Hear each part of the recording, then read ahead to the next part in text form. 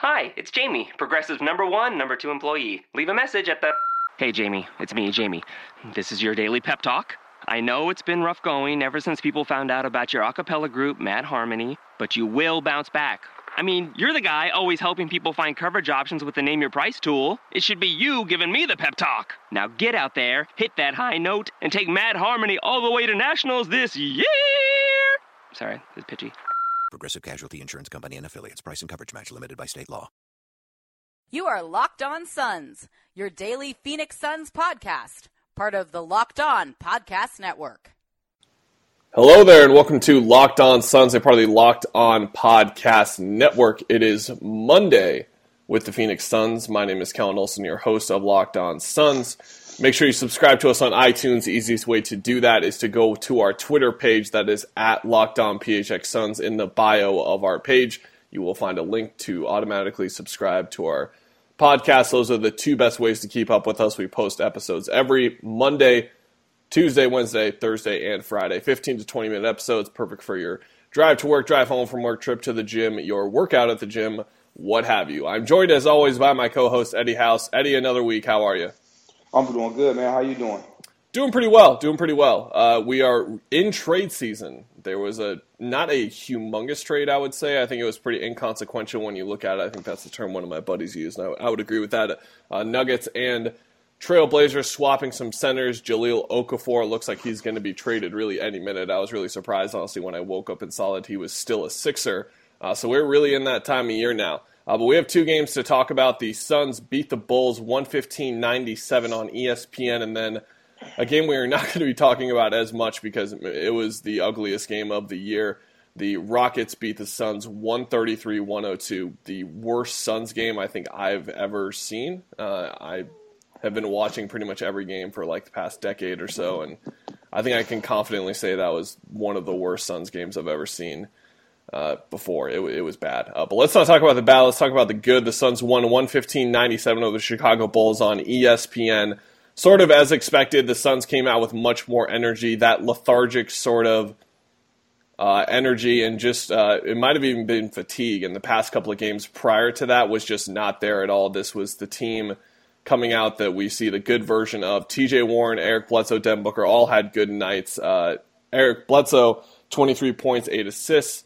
Devin Booker was 10 of 19 from the field for 27 points. TJ Warren got 16 as well. But the story in this one, Mr. House, was Alan Williams. He had 14 points and 11 rebounds. We speculated on this podcast what would happen with the backup center minutes, and I think we just kind of assumed that Williams might play in the back of our heads and might get a couple minutes here or there. But we were talking about a majority of the minutes, and when it came down to crunch time and everything, Williams got those minutes too. He was really sensational.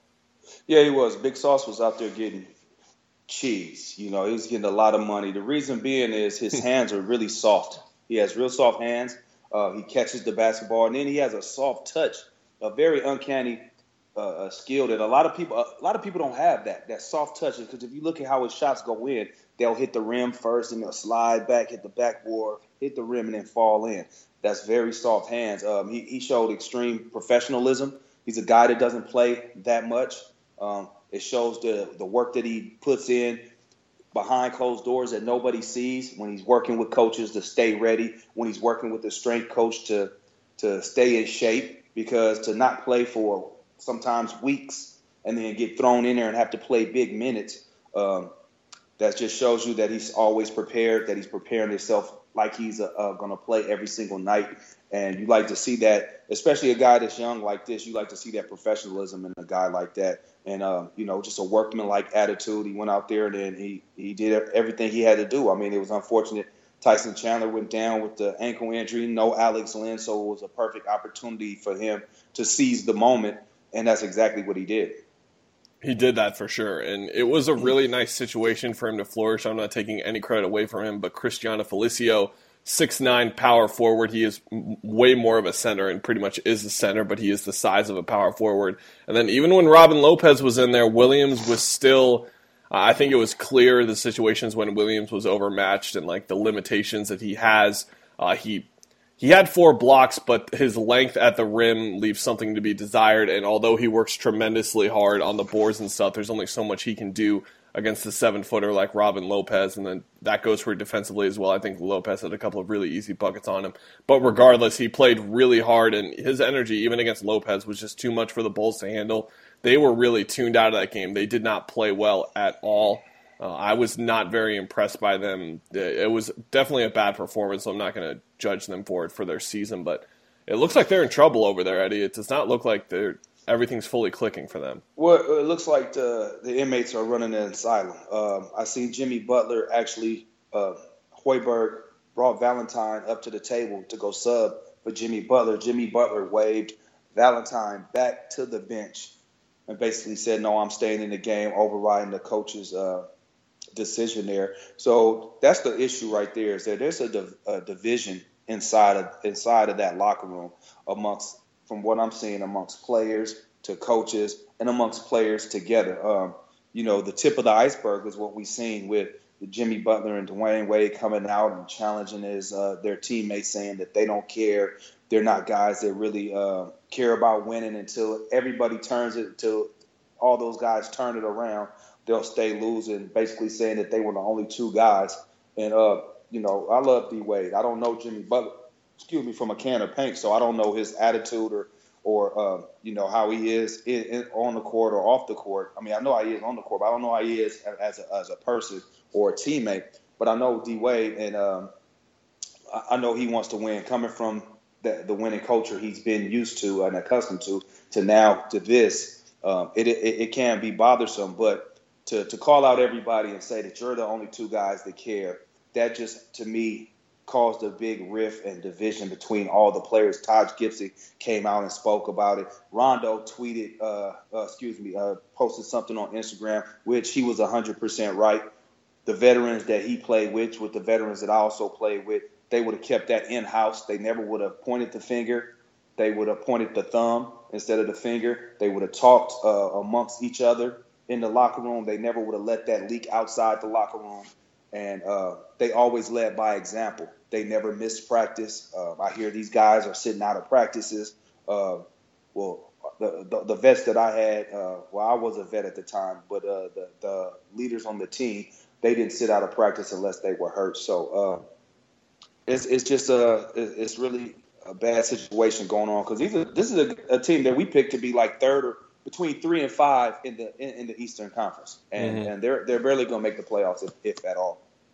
Yeah, it's a really tough situation there right now. I think the problems for their team as a whole just structurally really showed in this game. It was nice to see Devin Booker and Eric Bledsoe. So they combined for 50 points on the night. It felt like really weeks since we've seen them do this, but they did it in the entire month of January essentially. But with the way Bledsoe was playing the past couple of games, looking really tired, wasn't sure if we were going to see much of it this season. But they went out there and proved that they could still get it done, and the team looked good. I mean, it's no surprise. We've talked about it before. When the bright lights come on, they show up to their full extent sometimes and really reach their max potential. And this was one of those games for sure.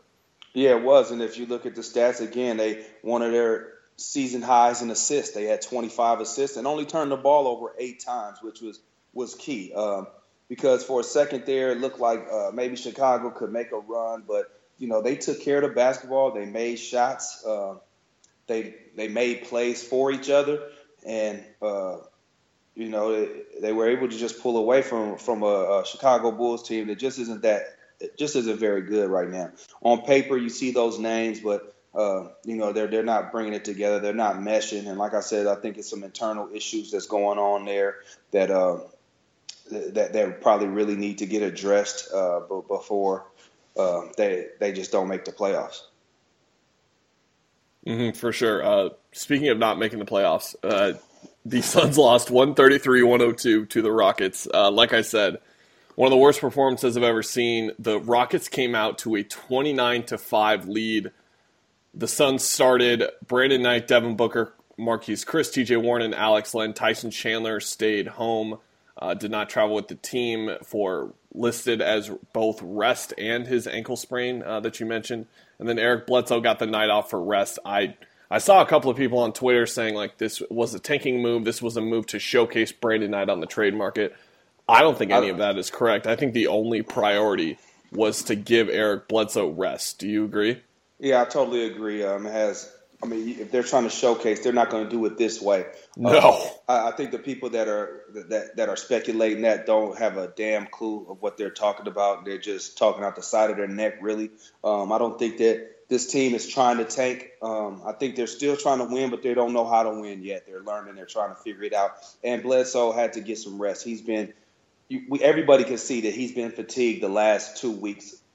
These last 2 weeks, he has not looked Eric Bledsoe-like. He's been very, very he's been a shell of himself, not playing at that all-star caliber level that we've been used to seeing him play all season. So, again, this is, you had to give Bled some rest. He didn't play all last season. He's pushing his body to do things because this is all uncharted territory for him. He's never had a season like this. So his body has never felt this, never logged these minutes like this. So his body never felt this. And he's coming off of an injury. So he is a little fatigued, and I think that shows a good sense of knowing your players by Earl Watson to sit him. Also, you got to remember, that game was an 8:30 game. They didn't leave there till about 11:30. Yeah, they got in Houston like 5 a.m., I want to say. Yeah, see what I'm saying? They had to get there like 4 or 5 a.m. So, yeah, that was a perfect time to give him some rest. I mean, and there's no excuse, but, again, getting in at 5 a.m. and 14 hours, got to go play a basketball game. It's pretty tough. It's tough on anybody, even the best teams. The best teams won't go out there and get whooped like that, but they will maybe they have a chance to lose that game. But, all in all, these guys, no Bledsoe, you couldn't expect too much.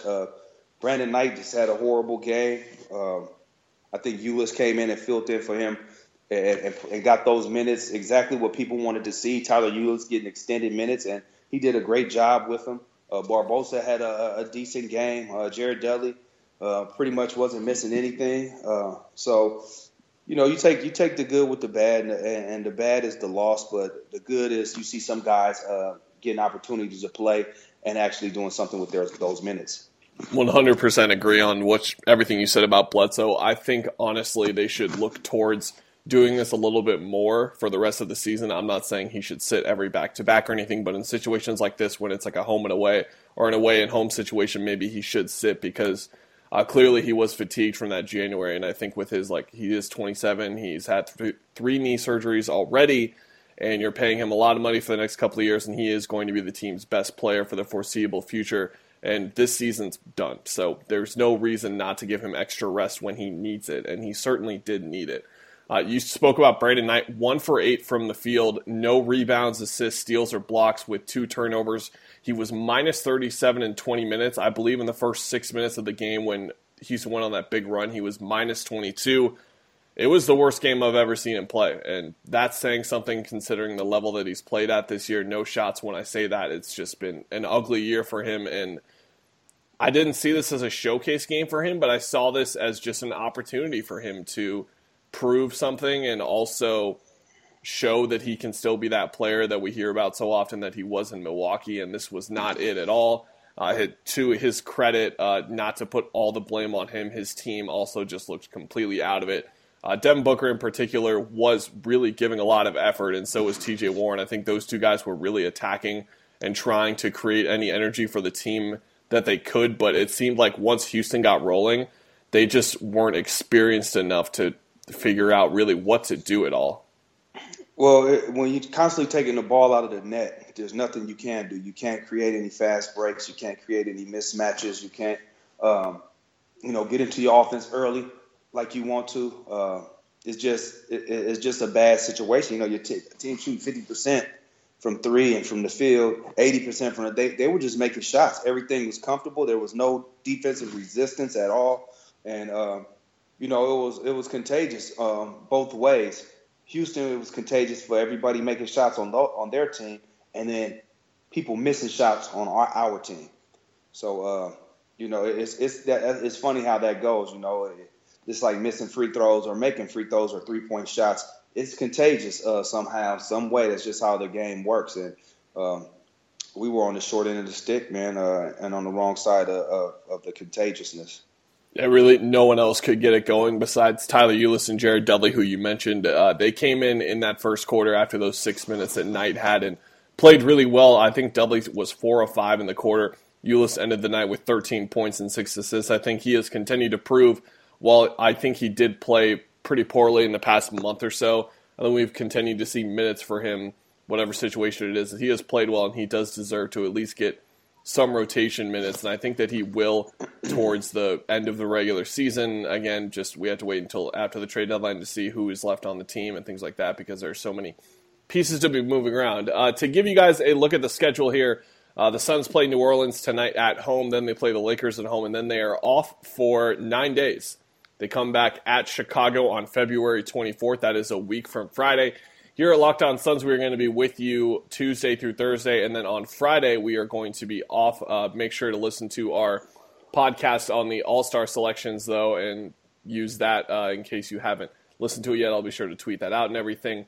And then we will be back for the trade deadline on the 23rd. That is going to be a Thursday, so we're going to have a couple of days off in between there. And then, of course, if there are any trades before that, we will have a podcast that day as well, which I'm sure is a very good possibility of happening. So it's going to be busy here.